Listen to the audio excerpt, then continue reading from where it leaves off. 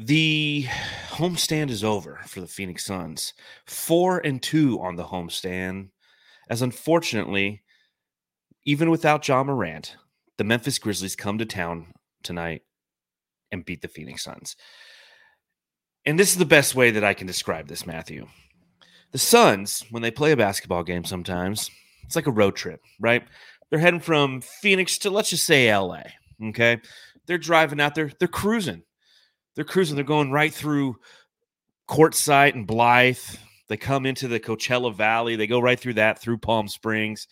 And they're looking at the GPS, and they're like, hey, we're an hour outside of LA, right? Like we hit Riverside. And what happens? They blow out a tire. And then when they go to blow out a tire, they pull off on the side of the freeway, and they look, and they got one of those shitty little jacks that they slowly kind of, they get the car up on the, and then somebody side swipes the car, and they lose. They don't reach their destination of winning. And that's what happened tonight. The fourth quarter Suns struck again, up big. They get outscored 35-18 in the fourth, and ultimately lose the game by 6 points. There you go. That's all you need to know, folks. We're done. Have a good night.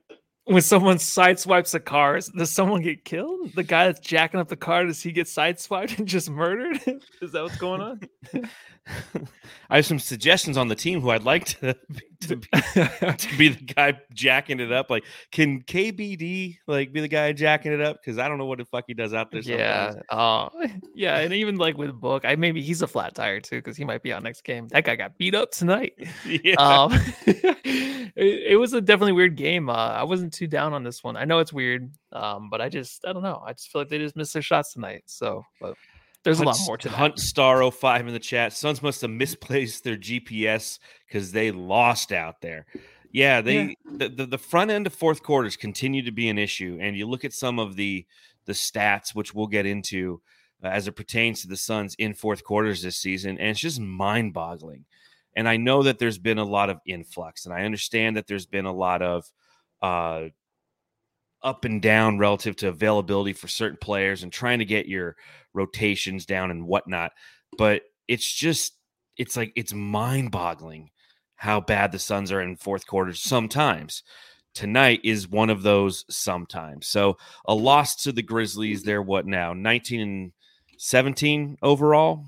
So we got that going for us, which is nice.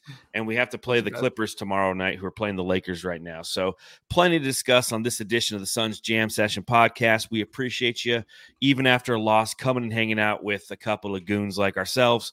Make sure you subscribe, rate, review, hit that thumbs up button if you're feeling ever so kind. If you're feeling kind, Brightside Night is just a couple weeks away. The next home game, actually, for the Phoenix Suns, the 16th of January at the Footprint Center. The Suns are taking on the Kings. If you go to suns.com/Brightside, you can donate $15. It'll send a kid to a game. Hopefully the Suns will perform in the fourth quarter for those kids. And a reminder that if you go to phoenixfits.net and use promo code SunsJam10, you can get 10% off all of the cool and exciting and unique gear at phoenixfits.net. So time to start the pod, Matthew. Time to try to break down and just engage how you're feeling, engage how I'm feeling, engage how the chat's feeling, and gauge why we can't score in the fourth quarter sometimes. So pop them if you got them, Suns fans. Let's talk about this hell of a win by the Grizzlies.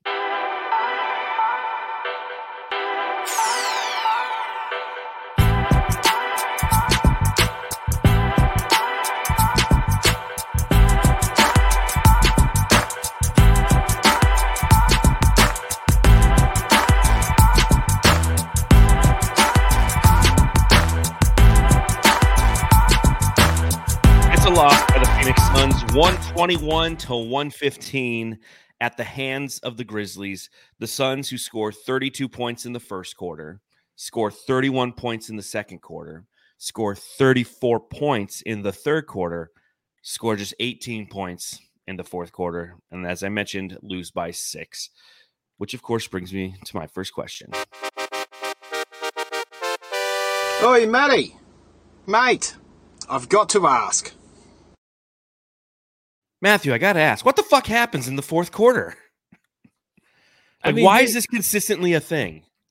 This wasn't a thing for a little bit, right? A little bit. Yeah, for a little bit, kind of went away. That's why I'm like, I don't understand. Well, are we back to the fourth quarter thing now? Yeah, well, so think about last game though. So what's been happening over these past few games for the Suns is they've been playing well enough in the first 3 quarters that when they give up a run in the fourth quarter, it doesn't necessarily hurt them in the same capacity. But it still hurts them. The last game that they played, Miami outscored them 22 to only 19 in the fourth quarter. You go to the game before that when we lost to the Clippers. I don't know if I'll really note that one because that was a loss overall. But we scored 31 to 24. The game before that, the Suns were outscored 27 to 23 to the Portland Trailblazers. And that's a game, I don't know if you recall, but the Suns came out flat in the fourth and kind of picked it up at the back end. In the game against the Orlando Magic, 23 points scored in the fourth quarter. They only gave up 20. They won that one by 5. And I'll go just one more game before that. The Charlotte Hornets, they both scored 30, but I was at that game, and the same thing happened at the front end of the third. The Suns just had some discombobulation with them. So you take a look overall as a team, they have the second worst field goal percentage in the entire league in fourth quarters. They have the absolute last 3-point percentage in the fourth quarter. Points per fourth quarter, they're last in the league, 24.8. And if you look at plus minus in the league, they're last in the league at a negative 2.8 on the entire season. So it's something that has been consistently occurring, but because of the way that we've been playing in the first 3 quarters, when we give up that run, that 6-0 or 8-0 run to start the third quarter or the fourth quarter, the Suns are still up 5 or 6 points, and then they kind of stabilize, if you will. And that didn't happen tonight. Yeah, I apologize. Did I clear my throat into the mic? I totally apologize for that. Yeah, that was a big one too. Yeah, I thought that was a whoo. I was like, sorry to ruin your little, little rant there, dude. No rants, just spitting facts, man. Just spitting facts. Suns tonight, 8 of 27 in the fourth, 29.6%. 0 of 6 from beyond the arc, 0%. They gave up a total of 5 offensive rebounds. Second chance points, they gave up 7 second chance points. 6 fast break points to 2 for the Suns. They just got boat raced in the fourth and it became unrecoverable within the last minute. Yeah, so there's a few takeaways by me. So tonight, right now I'm in the mood with the Suns where I kind of just buy into the fact they're going to win these type of games right now. Like I just have that feeling like, hey, they'll pull it off in the end. They'll figure it out. Like I was doing laundry during some of the game, throwing them some in. It seemed like a laundry game.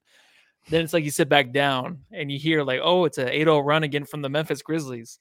Like, damn, what's going on, right? So the only thing I can think of is like we even see this against the Clippers, how the Clippers obviously shot lights out, but how they are like a physical team and they have their big 3 and they really know what they're doing out there.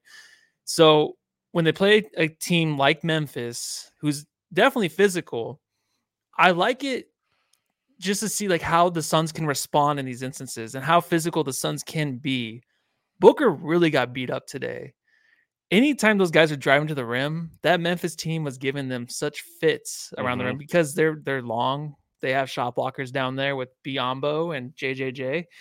And it's just like, so if it's going to be a physical game, who can you go to? Who can get to the rim? Who can get to the free throw line? And in tonight's game, what did each team have, like 24 free throw attempts? So it's kind of even there. So you can't really say like, okay, they didn't get the calls because both teams weren't really getting calls. It's a physical game. So it's like, this will be a playoff type game. I feel like the way that the guys are on the floor most of the game, can the Suns maintain any kind of momentum in these types of games and like get up a 20-point lead on these teams? Probably not in the playoffs. So it's going to come down to the final, like you said, the fourth quarter, the final 5 minutes. And I think that's the last stop the Suns have to visit with the big 3 being healthy, with everybody around them healthy, to see how they can close these games out. So I know it's upsetting the way they lost in the fourth quarter performances, but I'm happy in the fact that these guys are on the court right now. I still like what I'm seeing. They did miss some easy shots tonight, but defensively, it has to pick up, and it did the past few games. But now it's just about finishing off in the fourth quarter consistently, just game after game after game. That's the next thing. So I know it's always hard to hear like how the season is a marathon, but I just like where this team is at right now during this game, before this game, the 3 games before, and then going forward. Like I'm not like just pissed off about another fourth quarter collapse. I don't know why. Maybe because I was doing too much laundry. laundry needs to be folded, and it can be calming. And it's a good feeling. I think what it is when you're done with laundry and you folded it and you've put it away. Like I did laundry like 4 days ago, and it's still sitting on my hamper. Like everything's folded. I just haven't put it away. So maybe that's why like my blood's a little more up than yours is, because once you put it away, it's just a good feeling, right? Like you're like, I'm done. Good, dude. I'm done. Like I've accomplished an adult task, and I'm good for another week. And maybe once I'm done with this podcast, I need to go into my closet, pull out the laundry that I have already done, and it's sitting there. I just need to hang up the shirts, and everything else is folded. I just got to put it away. Yeah. And maybe I'll kind of come down a little bit, but I have some frustrations because I'm not completely satisfied where this team is right now, because I've kind of seen this. It's been bubbling just below the surface, even during this quality stretch of Suns basketball. Is fourth quarter discombobulations, fourth quarters where you'll have just Booker out there or just Beal or just Durant trying to survive for like 4 minutes, and the role players around them just can't do it. They can't do it. And that's what's been very, very frustrating. And one of the guys who has played just really bad basketball, and I'm kind of wondering what the next step is Keita Bates-Diop. You're down with KBD. Yeah, you know me. You're down with KBD. Yeah, you know me. Who's down with KBD? Every last lady. I'm telling you right now, I am not down with KBD. In this game, we talked about it in the last game. I think he was 0 of 6 from the field in the last game. This one, he plays 14 minutes. He scores 3 points, 3 rebounds, 1 assist. He's a negative 24. He's a negative 14 in the fourth quarter. He's the one who has to come in there and provide some stabilizing minutes and not become a target on both ends of the floor.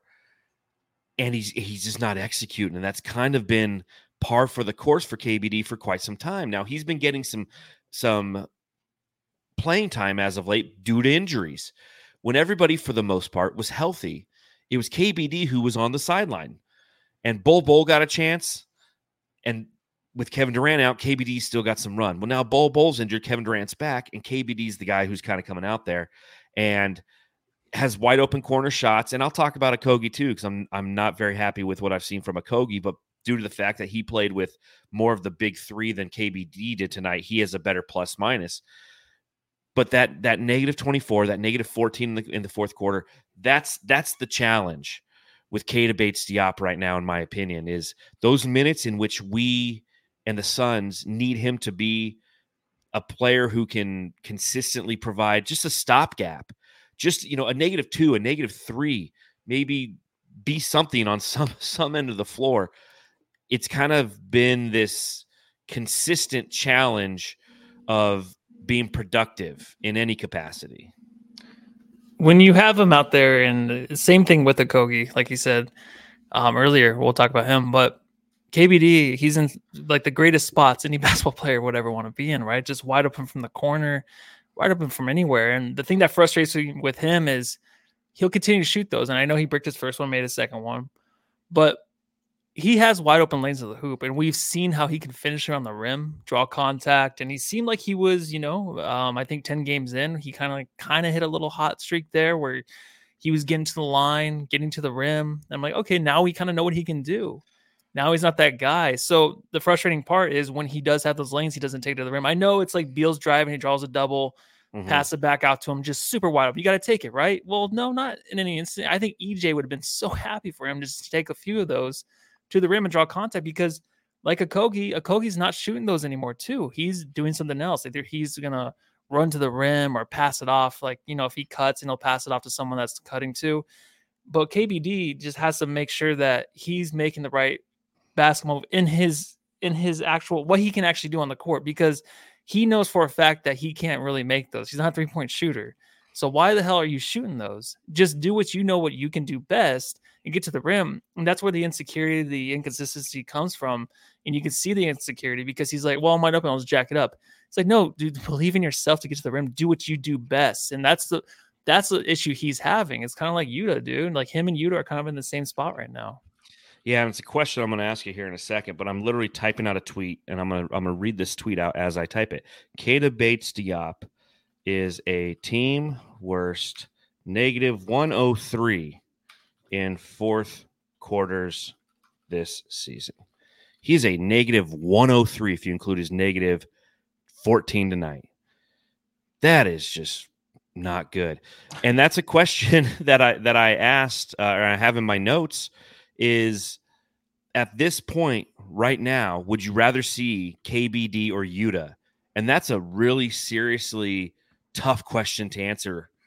And I'd like to hear your thoughts on it. And by the way, those that negative 103 when it for Keita Bates Diop, let's see. If you look tonight, he played a total of 6 minutes in the fourth. So he's played a total of 140 minutes in fourth quarters. He's a negative 103 this year. Kevin Durant, tonight, he was a negative 17. Whew. That's tough. That is tough. Durant's up there too. Yeah, so I mean, if you're asking about Yuta, I guess we can't play his drop anymore because there's no point, right? He's not playing. Yeah, it's Yuta the shooter, not Yuta the Puda. He also is. It would be nice to see him out there because what we expected from Yuta is to be, like in the Okogie spot tonight, where Okogie's the first guy to come in, but he's also the one getting those wide open looks where you have still KD out there with Bradley Beal, and you have Okogie out there who can't knock down a three. KBD doing the same thing, so Yuta should be in that spot. From what we expected this season, he should have been that guy. And I was even hyped about the way he can get to the rim. So, like, there was instances when he was with Brooklyn, like you can see something there.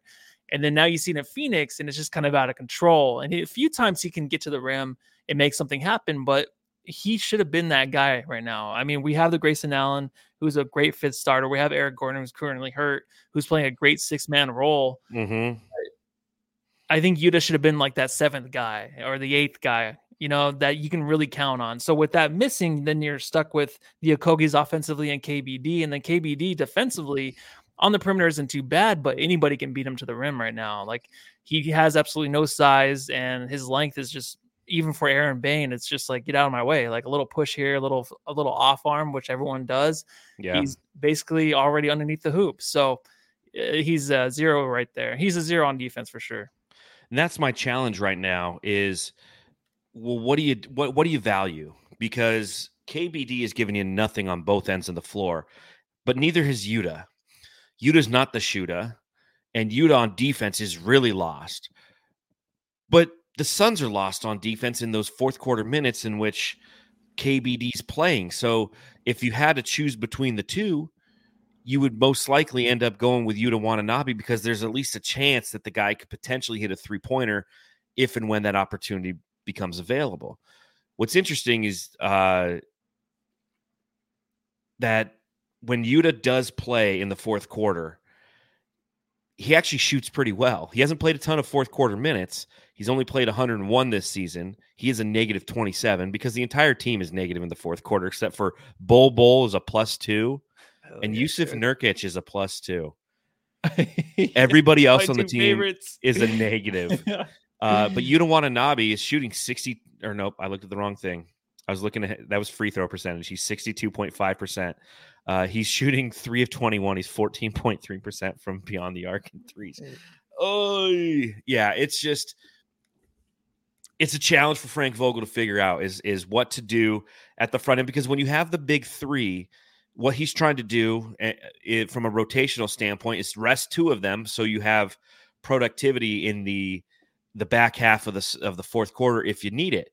In a perfect world, you start the fourth quarter with Brad Beal out there, and the Suns just kind of continue rolling, and Brad Beal gets to walk off the court with a 20-point lead and go and join Devin Booker and Kevin Durant. But that's not what's happening. So one of two things needs to start occurring for Frank Vogel, and one is to start the fourth quarter with 2, if not 3, of the big three. I don't care what the lead is. It was 11 tonight, and they opened up on a 10-1 run. I think it was a 13-1 run is what they opened up on. They allowed the Memphis Grizzlies to open up on a Ja Morant-less, Steven Adams-less, Brandon Clark-less Memphis Grizzlies team to open up on a 13-1 run.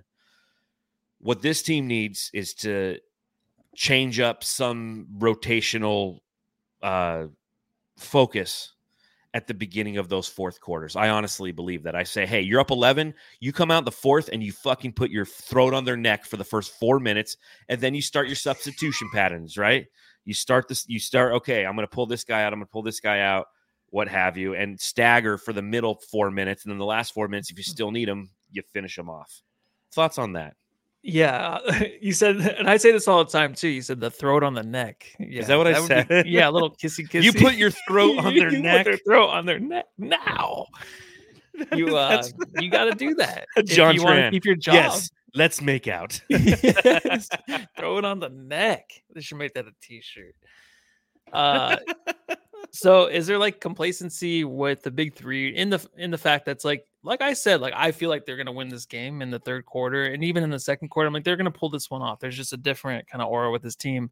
But like, do they think like, there's no point guard? I see everyone in the chat saying we still need that point guard in the fourth quarter. So do they just think they can, come back in when they do a 6 minute mark, 5 minute mark, and just, play ISO or just take their turns, and just they think that they can actually end the Grizzlies that way? Like, do you think they actually think that, or are they really just like really struggling to figure things out offensively and how to really maneuver the ball? And maybe point book needs to be more of a thing in the fourth quarter instead of just taking turns, because that's the thing that's kind of killing me a little bit, because when they lose these games, that's like the one thing I can point to is what might be the issue. No, and I was thinking about this a lot. From you're obviously referencing isolation ball at the back end of the game. So every team for the most part does it. Two, when we talk about isolation, the only time we're frustrated with it is when they don't score on an isolation play. We saw that was the stabilizing force in the fourth quarter, was isolation basketball by Kevin Durant. When they substituted him back in, he ran 2 plays ISO and he scored both times. It's like, okay, now we're starting to get some semblance of stability back. And it's only when the isolation doesn't merit points that we start pointing our fingers at the isolation. But that's the same with every possession throughout the entire game. If there's isolation and doesn't result in a basket, the isolation's not working. If they run a high screen and roll and they pick and pop a 3 up, he should have passed it down because they didn't score. If they pass it down low and he fumbles the ball, it's like, why didn't you take a 3? It's always if a shot doesn't fall, it's always the opposite of what occurred. That is what should have occurred in the eyes of us as we watch the games. So I'm not opposed to isolation basketball at the back end of the game, as the more I've thought about it, because we have 3 of the best isolation players in the game. That's what you want. The challenge that we've had isn't because of the isolation at the end of the game. It's the front end of the fourth quarter where we just completely stop playing basketball because all of our scrubs are out there and they're either not executing on offense, they're not boxing out around the rim, and they're allowing teams to get out in transition. And that's something from a scouting standpoint, opposing scouts have assuredly noticed and prepped their teams for. Hey, listen, front end of the fourth quarter, get out and run. Just get out and run. You're going to have KBD out there. You're going to have either Booker or Beal. So you do have somebody who's a quote-unquote playmaker and somebody who's definitely a scorer out there. But then you're going to have Josh Okogie out there. Drew Eubanks is going to be out there. Mm-hmm. You're going to have guys who lack the athleticism or the basketball acumen to really defend against that, because that's not what they are out there to do. And teams time and again take advantage of that. And typically what the Suns do is they call the timeout, they bring another guy in, and they kind of really settle everything down. Creepy Crawley, 100% right. I like the way he says it's very true. Revisionist heroes. That's what it is whatever we do. If we're running isolation, it's going in, nobody cares. We run a couple isolation plays. Oh, here we go, ISO ball again. That's what every team. I mean, that's what worked for the Grizzlies tonight. They just isolated Jaren Jackson Jr. and he executed. So there was no issue with that. And if Kevin Durant's executing, or Devin Booker, Bradley Beal's executing the isolation, there's nothing wrong with that. So I'm kind of walking back that frustration, because the more I thought about it throughout the totality of an entire game, it's always occurring. We can't get too caught up in what's occurring and why, especially when you take a look at the talent that we have. Now, if we have isolation plays with Keita Bates-Diop and he's holding the ball for 8 seconds and then we have an issue. But if it's Kevin Durant, Bradley Beal, or Devin Booker, I don't have an issue with that. Yeah, no, I totally agree with you. And there's a few good points in the chat. Sorry. We ain't shit without Bol. Yeah, we ain't shit with that Bobo. You know, it might be a thing because he definitely carries that momentum, and especially the home game, man, keeping that crowd in it. But that's not it, I don't think. But yeah, we definitely miss Bobo tonight. Of course, like he was going off and he injured himself. Andrew Yang, does say Suns play too soft and we jack off bad shots. Yeah. Totally. Yeah, you know what? That's the thing is like these games as it was going along, I'm like the physicality is really taking a toll on the Suns and definitely a bit Devin Booker. But if you head into the fourth quarter and it's still that physical and you are up 10 and you can see that the bench is having a hard time, it kind of sucks. Like they give up the 10-1 run or whatever. But I just like the trust that they had in these guys before this game, right? I feel like there was a lot of trust, especially with the injury with Bradley Beal and stuff. It kind of built up where you had the Udoka, Saban Lee coming in. Now you have Eubanks coming back. There was so much trust on these guys that really help out in these situations where you're not going to always have the big three. Like there's going to be times. And I think the beginning of the fourth is probably the best time because I'm still thinking, I'm like, if we give up this lead, which runs always happen in the NBA, and I was like, I can't believe they gave up a 22-5 run. It's like, well, this is the fucking NBA. It happens all the time. Yeah. And you have the big three to come back in and close it out. So I get the fact that it's kind of frustrating to have those guys start the fourth and then give up the lead. But it's going to have to happen sometime, I feel like. And I feel like the trust that they still have in these guys is going to continue. And I think Vogel's still going to do the same thing. It's just on the big three to figure it out and how to close these things out. And they've missed so many easy shots. Bradley Beal missed so many fucking shots around the rim, dude. Like he's done that a few times since being back. But that's where my mind goes. It's like, I'm just happy these guys are healthy and playing and trying to figure out right now. And it is a marathon. And like, if they hit the playoffs and they're still this way, then that would suck. I just realized there's so many more games. So I'm just trying to chill a little bit on the fact that it's like, it has to happen now. Because if it happens now, then we're going to go through another like 5-game stretch where they suck. So it's going to happen all season long. This is the way this team is going to be, I feel like, all year. Yeah, you're not wrong. Vogel needs to continue to have trust in KBD. He has to have trust in Yuta Watanabe at some point. He has to have trust in Josh Okogie, who, again, underperformed tonight, in my opinion, because you have to. Because you have to right now, because this is game 36 of the season. This isn't game 4 of the Western Conference Finals. This is game 36 of the season, and you need these guys for the better part of the remainder of the regular season. So you're right. My adjustments are incorrect. And John Tran's right. Don't suck and jack off. We're gonna be better. And you're right again, because when it comes to Bradley Beal, like that fourth quarter, 1 of 5 from the field. Booker, 1 of 2. Durant was 4 of 8. Grayson Allen was 0 of 4. So the team, and it was a bunch of bunnies, man. It was inside shots. I mean, Yusuf Nurkic was 2 of 6, and that's because he was taking everything inside 3 feet and just nothing was falling. And you add that with, again, the fact that the Memphis Grizzlies were just attacking the interior. You know, we had a sighting tonight, and it's been a while. It's been a while. I don't even know if I know where the freaking drop is anymore. Let's see. Look at that, changing up our things. Talk about things. Oh, are you looking for the busy? Equipment manager, Fallen Founder says, "We're not here to jack off spiders." And if you could, where is that from? Because I think I remember that from somewhere. It's from the fucking Aussie Suns fan podcast. It's one of those podcasts that you don't watch. Oh yeah. Hey, I do watch it. I just don't watch any other podcasts though. But here's what we had. Here's what we had tonight. We haven't given out this award in quite some time. The Jack Taylor Award for the guy who comes out of nowhere and scores a shit ton of points on you. And tonight, that was Vince William Jr. You know Vince William Jr., right? 37 minutes played, 19 points, 9 rebounds, 4 of those offensively, 2 blocks. Who the fuck is Vince William Jr.? What the Sam Hill? As soon as I saw him, I'm like, dude, this guy's gonna be a pest defensively, and he just looks like an asshole, dude. Like, especially like when he had the breakaway dunk to kind of end the game, and then Grayson Allen goes in there and a great swat, you know, and he's complaining that it's like, what, like review that shit, like to the ref and stuff. Like, this guy's a punk, man. He basically fits the mold of a Memphis Grizzly, man. And especially alongside his, like Marcus Smart, right? yeah, he just has that look on his face where it's just like, oh, dude, this guy is annoying. Like if I were to see him on the street or something, I'd be like, dude, like, is this guy just like some kind of asshole or something? I don't know. Just a quick glance, like you're a prick. He has prick on his face. So He has prick on his face. he does. He did, but again, like you said, a typical kind of the Grizzly archetype, right? Just tough, gritty, somebody who plays with physicality, and he definitely impacted this game. This is, let's see, I'm looking up his game high. He had 15 points is a game high. He's done twice. 19, so career high. There it is. Since when? There we go. We gave up a career high tonight, 5.4 folks. points a game. Way to go. Way to go. Yeah, this guy, how many points a game does he score? Oh, 5.4.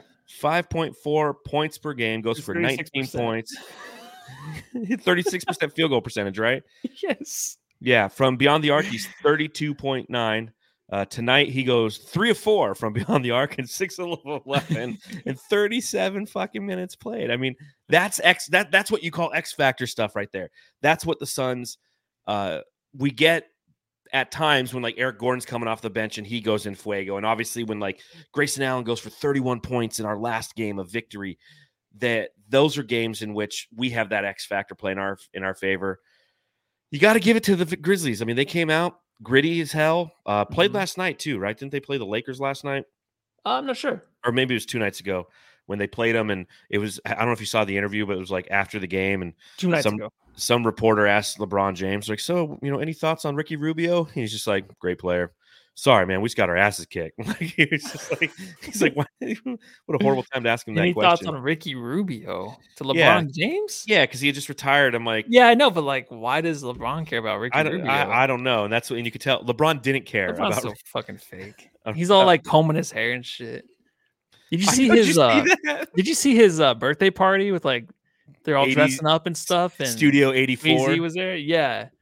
Dude, spend that money on something else. I know they deserve it, right? The hard-earned money, but I'm that type of guy now. Where it's like, give someone else that money. Yeah, you're donate to Bright Side Night, guys. There you go. Be a waste of time. Be a guy. All right, let's see. Let me finally get to my notes here. I do have some positive things in here, but I'll continue the negative or just the real. It's not even negative. I'm just keeping it a little too real tonight, folks. Hey, Joe. Where you going with that?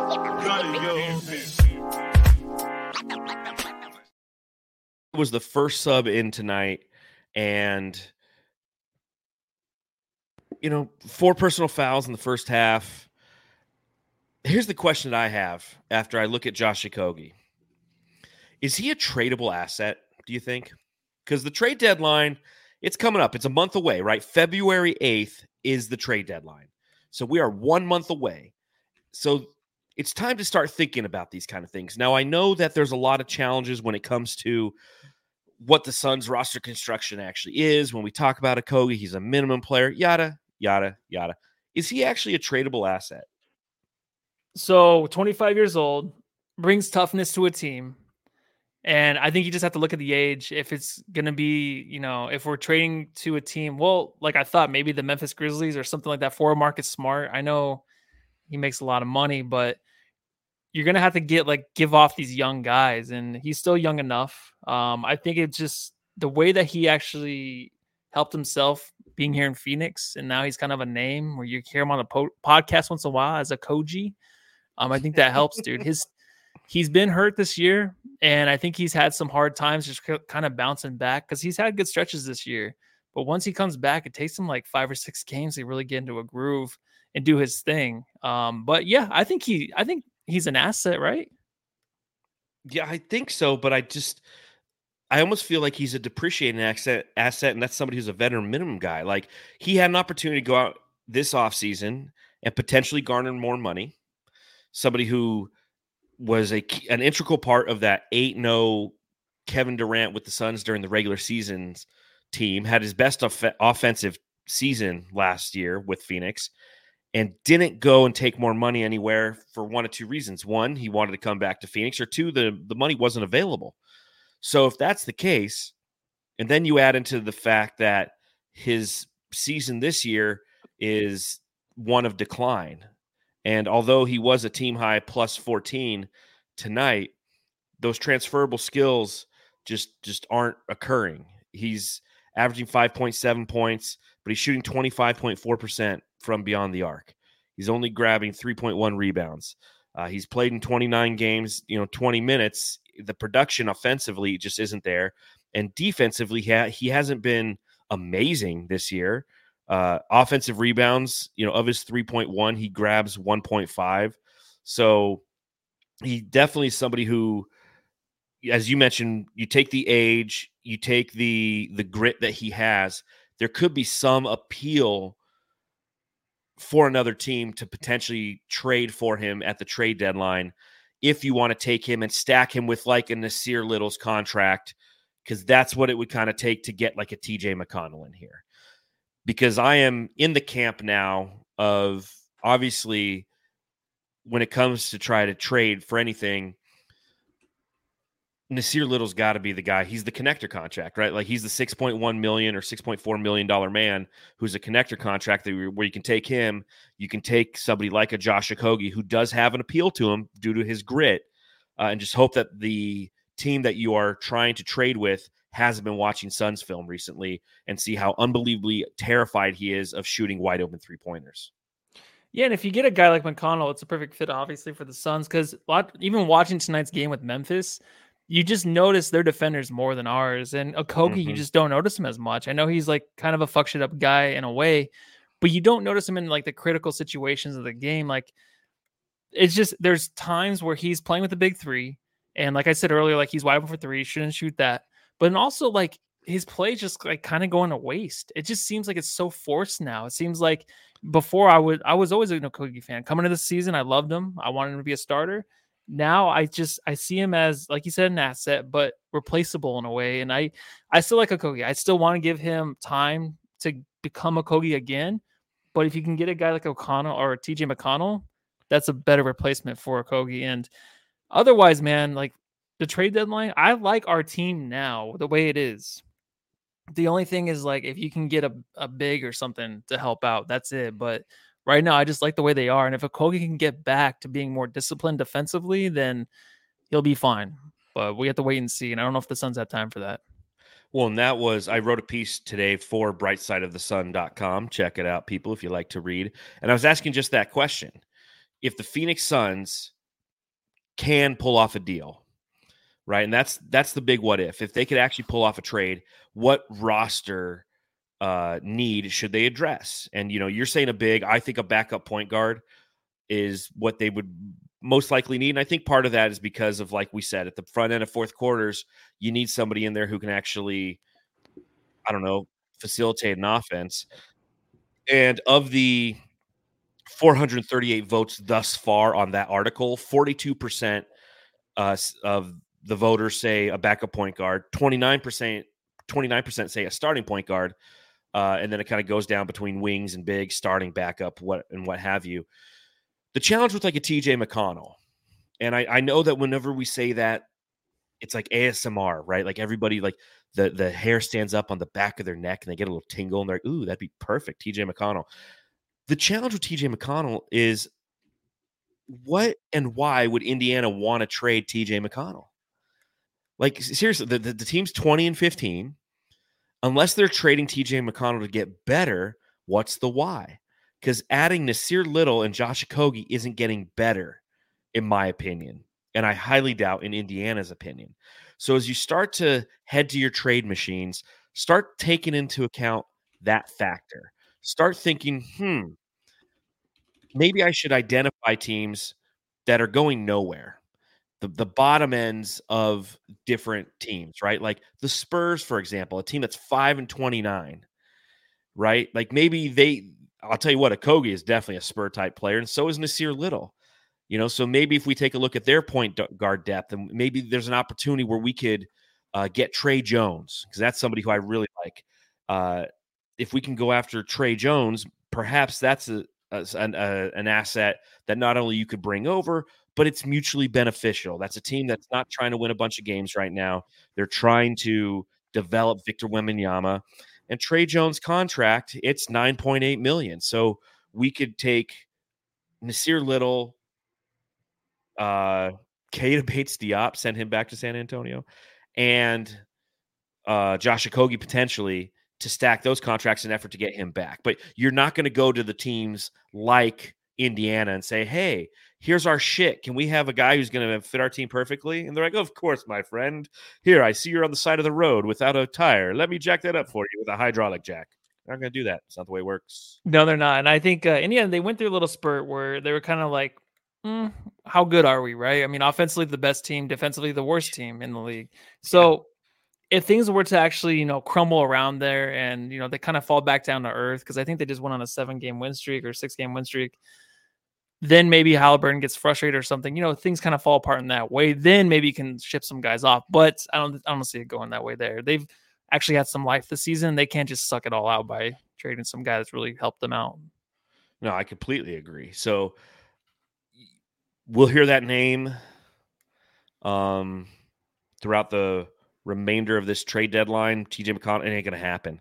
Yeah, But yeah, I think that, circling back to the front end of this conversation, J.O. is a tradable asset, and he's one of our few tradable assets. All of them are tradable. Every one of them has a skill that's desirable. Drew Eubanks is big and is a good rim runner. Yuta Watanabe is a shooter in theory. So maybe you dish him out because you're like, you know what, he's not providing any production. But again, I think that any deal that's going to have to occur, unless you're trading pure apple for apple and you're saying, we don't like this minimum contract guy, let's trade him to this team for their minimum contract guy, it's going to revolve around Nasir Little being a part of that. Yeah, I don't give up on this guy. I know it's frustrating to see him come in early. I feel like he's still a good piece. So you'd have to get someone like McConnell back, but it's not. Man, it's not gonna happen. It isn't. I don't think. Devin Booker. Big Dick Booker.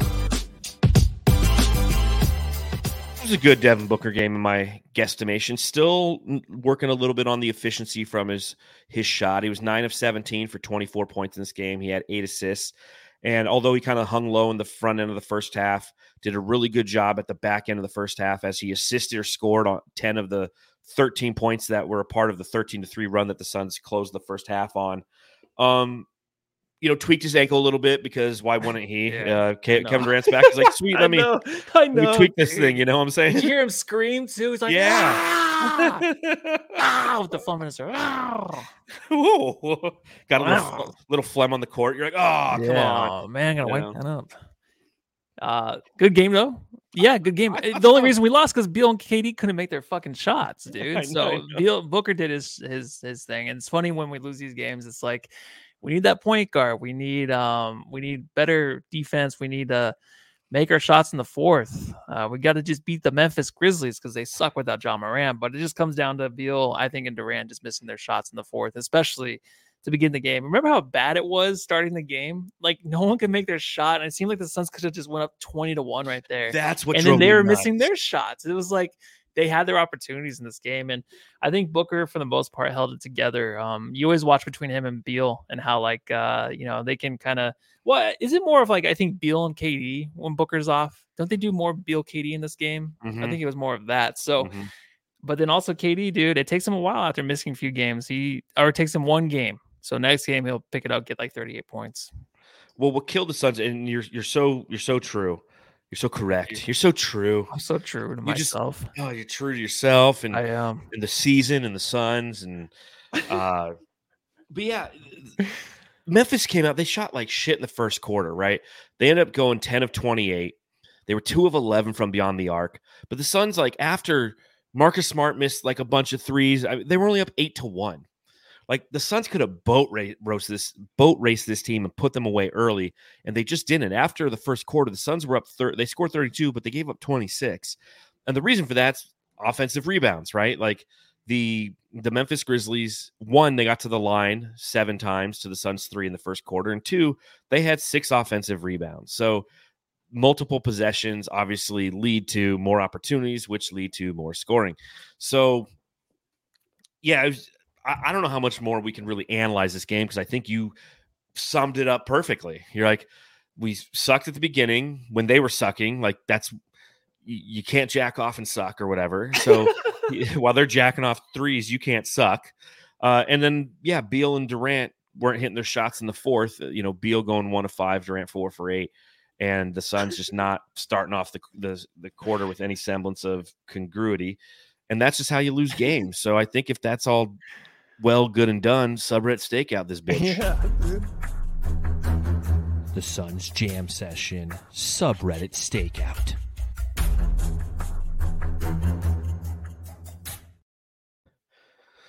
Oh, we're gonna double up, dude. No, I just wanted You to got sideburns? No, I'm wearing. Oh.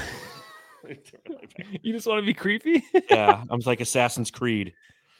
Oh, you got a hood on, dude. I even realized you're wearing a hoodie underneath your jersey. I was like, what is that on your head? I was just trying to be cool like you.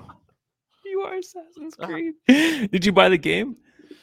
No, I didn't. Oh, okay. You were talking. But I'm about off it, for the so- next 9 days, so I probably Okay, will. so you probably will. Yeah. Oh, I got a little crumb. I think. Ooh, crumbs you in go. your My sideburns. sideburns, That's a yeah, new one, they're- Elvis. What if I just had these sideburns and I'm bald?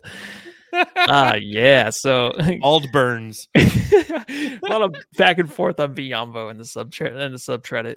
The subreddit. All right. what was that? Subreddit. God, I cannot stand Biombo. Biombo gets a doo-doo whistle in the post. Damn. Biombo, thank you for your services, big dog. So it was back and forth, and a lot of it was like, I can't stand Biombo. And we went through the same stuff because it always starts with that little jump hook. Yeah, The and little he- bunny. It's like, and when he why do you misses have it, that? and- How are you shooting that? and when he misses it, it's just so damn frustrating. You're like, come on, man, Oh. just like that's one of the worst, ugliest shots in the NBA. Yeah, dude. This game I'm gonna make. Oh, this game's gonna make me go loco. I swear, not just loco once. Whoa, Loco. double lokes. Yeah, and I had to search for Booker because I wasn't seeing any Booker hate, but I found something. Really? Booker is the worst superstar in the league to watch. And they brought up the fact that, he's not even voted in an All-Star game yet. And then they're like, he's not even a top 10 guy. So, and of course, we already know all that stuff. We're used to that shit with the All-Star game. The worst part of the league is it wasn't made by Booker, KD, or Beal. So this is when the Suns were up, and they had the support from Grayson Allen at the time and Nurk. Nard Dog has arrived. And that's all I had. Andrew actually. Bernard was there. I'm like, who is Nard Dog? Who are they calling Nard Dog? Bernard. Let's see. Luke Kennard. Oh, okay. Yeah, My bad. Nard Dog. He's arrived. You get The Suns Jam Session subreddit stakeout. what God, else you you look have so in cool, your dude. notes? You look so cool, man. What's that? You looked so cool with your hoodie. It's this new hoodie I bought, and I really like it. It Is goes it with a lot Walmart or of what? things. No, it's Kohl's. Oh, okay. Oh, was yeah, I in- forgot. I was in Kohl's. Yeah, I was in Kohl's one day, and I was like, you know what? I just need like a light sweater hoodie because I don't own one, and so I bought one, and now I do own one, and that's Isn't how that nice? that's how that story. Well, it's like perfect, especially right now because it's cold in Arizona, right? It's Ooh. like 41 degrees out right now. I think it's Yes. gonna be 30 degrees tonight. It hailed up here. Yeah, I saw that. It didn't make Yeah. it down here. No, we just had Dude, these a that's couple disappointing. cells coming across the North Valley, and it was so cold out. I mean, these were all big old chunks of hail. And Careful. so if you got a little light sweater on, you could step outside and you'd be like, "Ooh, hey, it's hailing out here," and then you come back inside and continue to watch football / basketball. Congratulations to your Cowboys. Do you know what Yeah. drives me nuts about the Cowboys? Yeah, I think I know what you're gonna say. But go ahead. No, I want to hear your guess. That they beat up on these terrible teams. No, not What? at all. It's me. I never have good analysis like that. I love it when they wear the dark navy jerseys because they wear like silver pants. Yes. Because when they don't, because you guys always wear the white jerseys with like the bright blue numbers and then like baby blue pants, kind of like with the color of the sweater you're wearing. And I don't like that. Like I like the silver. yeah, I think the those- silver yeah. pants look nice. Like why don't they ever wear the silver pants with the white? I don't know. jerseys? It's always been a thing, and I've always wanted to wear those blue jerseys at home too. It Yeah. always is a better. They've been They're all- doing that more and more. They've been switching up a little bit more and more. But Not in the this past, season. it was always white. This season, it's like only the past, like I think 2 or 3 out of the last games. Yes, they have. But the front end of the season, they always wear. They're one of those asshole teams that always wears white at home. I feel like there's one other team that does that, and I can't remember who It's it pretty is. lame. Yeah, it was always the thing. I remember in the past too, where it's like the Giants every team wore their dark jerseys at home, and then the Cowboys would wear their white. I'm like, why? It's just I don't know who else it is. I'm sure Jamster knows for sure. God, I feel like it's like the Packers or something. Like the Packers always wear white at home or something. Maybe no, that can't be right. But there is one other team I feel like who always wears white at home. And it sucks because like your second jerseys are good looking jerseys. Like the silver on the helmet almost pops more because you got silver on the pants. That's the kind of shit you get when I watch the Cowboys. I'm like, I hope you guys fucking lose. It's Seattle Seahawks.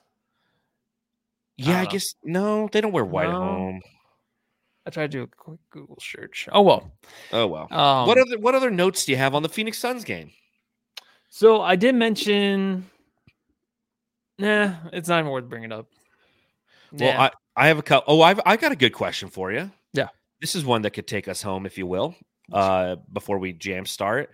Well, let's just do a quick jam start, then I'll ask you this question. Let's do an even quicker jam start. Let's just go to the jam star. Jam star of the game, everybody. Do. All right, jam star of the game. Go. Which who you handing the hardware out to? I'll give it to Nurk, dude. 18 Nurk, 19. Huh? Dude, the guy played so hard tonight. How many times was he on the floor? 20 times?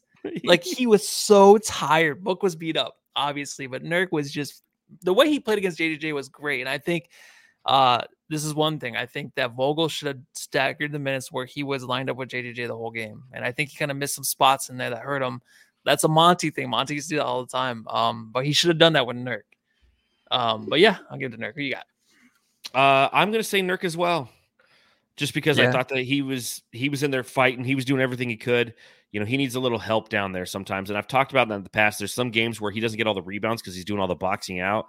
And this one, as you mentioned, like he was grabbing the rebounds too. 32 minutes, 18 points, 19 rebounds, 8 of 17 shooting just because he missed a bunch of bunnies. But he had 6 offensive rebounds as well and 5 assists. A great game for Nurk, which kind of leads into my next question. And this is one I've been thinking about. So fit is the word, right, of this season. The reason we got Yusuf Nurkic is because he fits with the team. Grayson Allen has fit with the team splendidly. And again tonight, outside of the fourth quarter where he went 0 of 4 from the field, Grayson Allen was 6 of 15, 4 of 8 from beyond the arc, had 16 points and 3 assists. Who's the better fit, Nurkic or Allen, and why? Oh, that's such a good question. That was going to be my Matthew, I got to ask question. Right now, yeah, but then we lost in the fourth. Mm-hmm. Well, duh, you lose the game in the fourth every time if you lose. I think I'm going to give it to Nurk right now just because he's proved that he's basically hit on all cylinders with the big three, I think. Grayson Allen is really close right now, and you can see it in tonight's game where he had some turnovers that were like kind of bookish, like because Book's moving the ball around, but he'll like go underneath. I'm not saying Book turns the ball over the time. I'm saying the way that Grayson Allen's getting under the rim and trying to swing it around, he's trying to be more like Book moving the ball, and he can do that. But right now, it's like you can kind of see now he's playing, and he's been playing a lot of minutes, obviously. But now with the big three back, he's playing a lot more minutes with them. He's trying to figure out where they're going to move, where they're going to go. So there's a few turnovers there.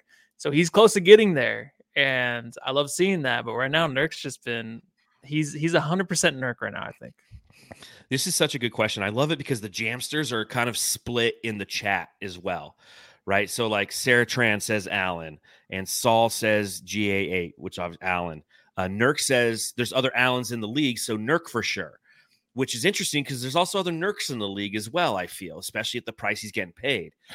John Tran, Allen, I think the best thing is knockdown shooting with those threes. Michael Kolb says Nurk because double-double. Very close, though, but yeah, turnovers were bad. When we talk about fit, here's where I'm at. And there's no wrong answer to this one, and that's what I think is great. But I think that, for me, it's Grayson Allen.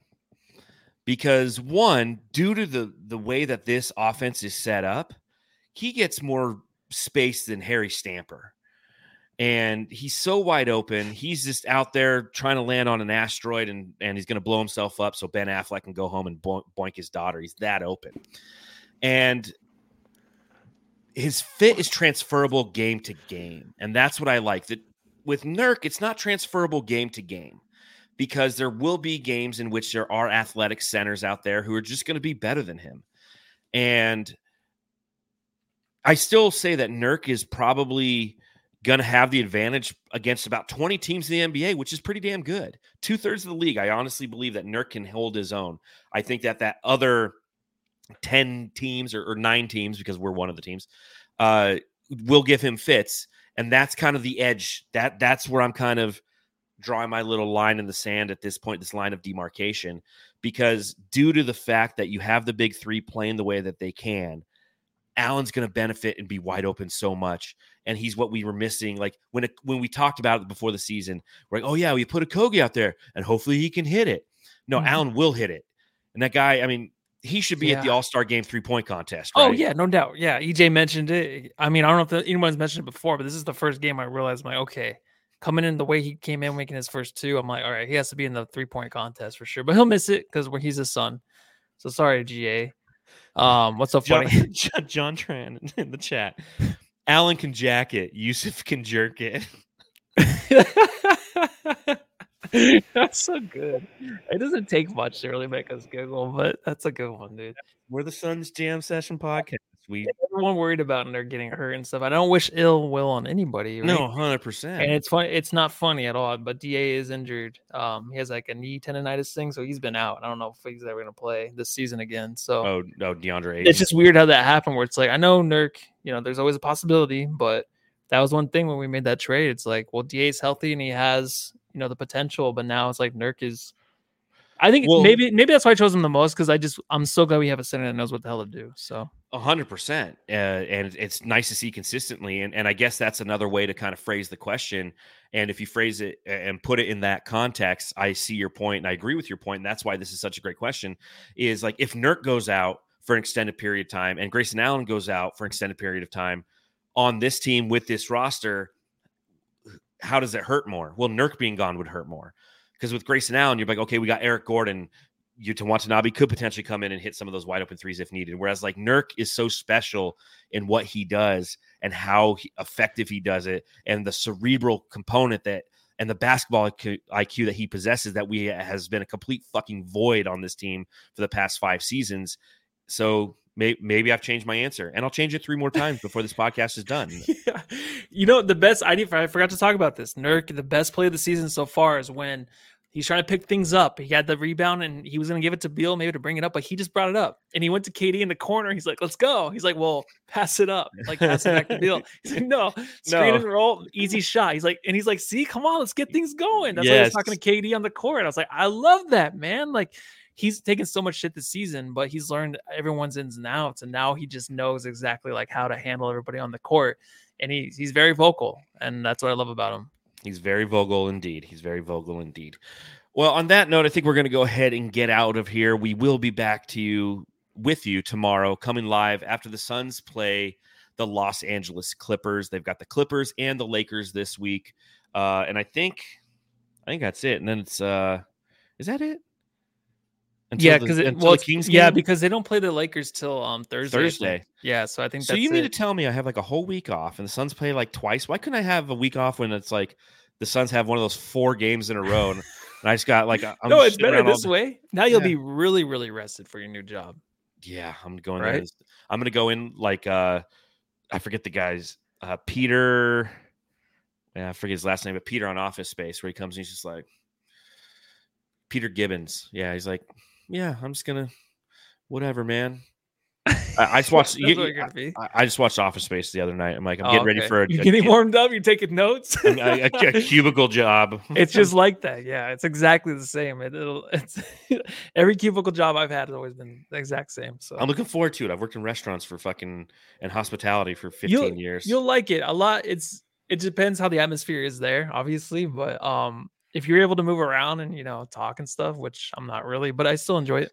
I don't think there'll be a lot of people to talk to because so many people work remote. Oh yeah, you So, said everyone's remote. yeah, Yeah, but which is Okay. great. That means there's less people using the bathroom. So if like I do need to take Yeah. a poop at work, I'm not afraid to take a poop at work. Like right now at my last job, because I no longer work there, I knew the hidden spots in the building. Like we have a pool outside and no one's ever in the pool house.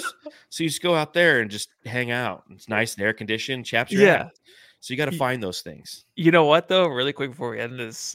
So the bathroom that we use is like right next to my cubicle and like 3 other people, and you can Yeah. hear everything that's going on in there. Oh, that sucks. Almost all the time. And I accidentally toilet bowl farted accidentally. And it just And I don't think echoes. it was early though, because I got there early at 8 and a lot of people don't get until 9. So I was like, damn it. I'm like, oops. And I said oops really loud too. So it's like you hear the toilet bowl fart and I'm like, oops. So I don't know if anybody heard it, but shout out to whoever's watching. Oh, I hope there is someone that's actually watching probably from work, maybe. Well, Don't watch this just part. know that if Don't ever do it. if you're ever I at did work not do and you that. hear I an did not do oops that. coming from the shiter, it is Matthew who accidentally toilet bowl farted. So on that note, subscribe, rate, Jeez. review, hit the thumbs up button. If you're on Apple Podcasts, let us know where you go to poop at your work. Give us 5 stars and let us know. We'll read it right here on the pod. I'd be very interesting to learn about that from all of our listeners. And outside of that, everybody, we'll see you tomorrow night. Go love your family.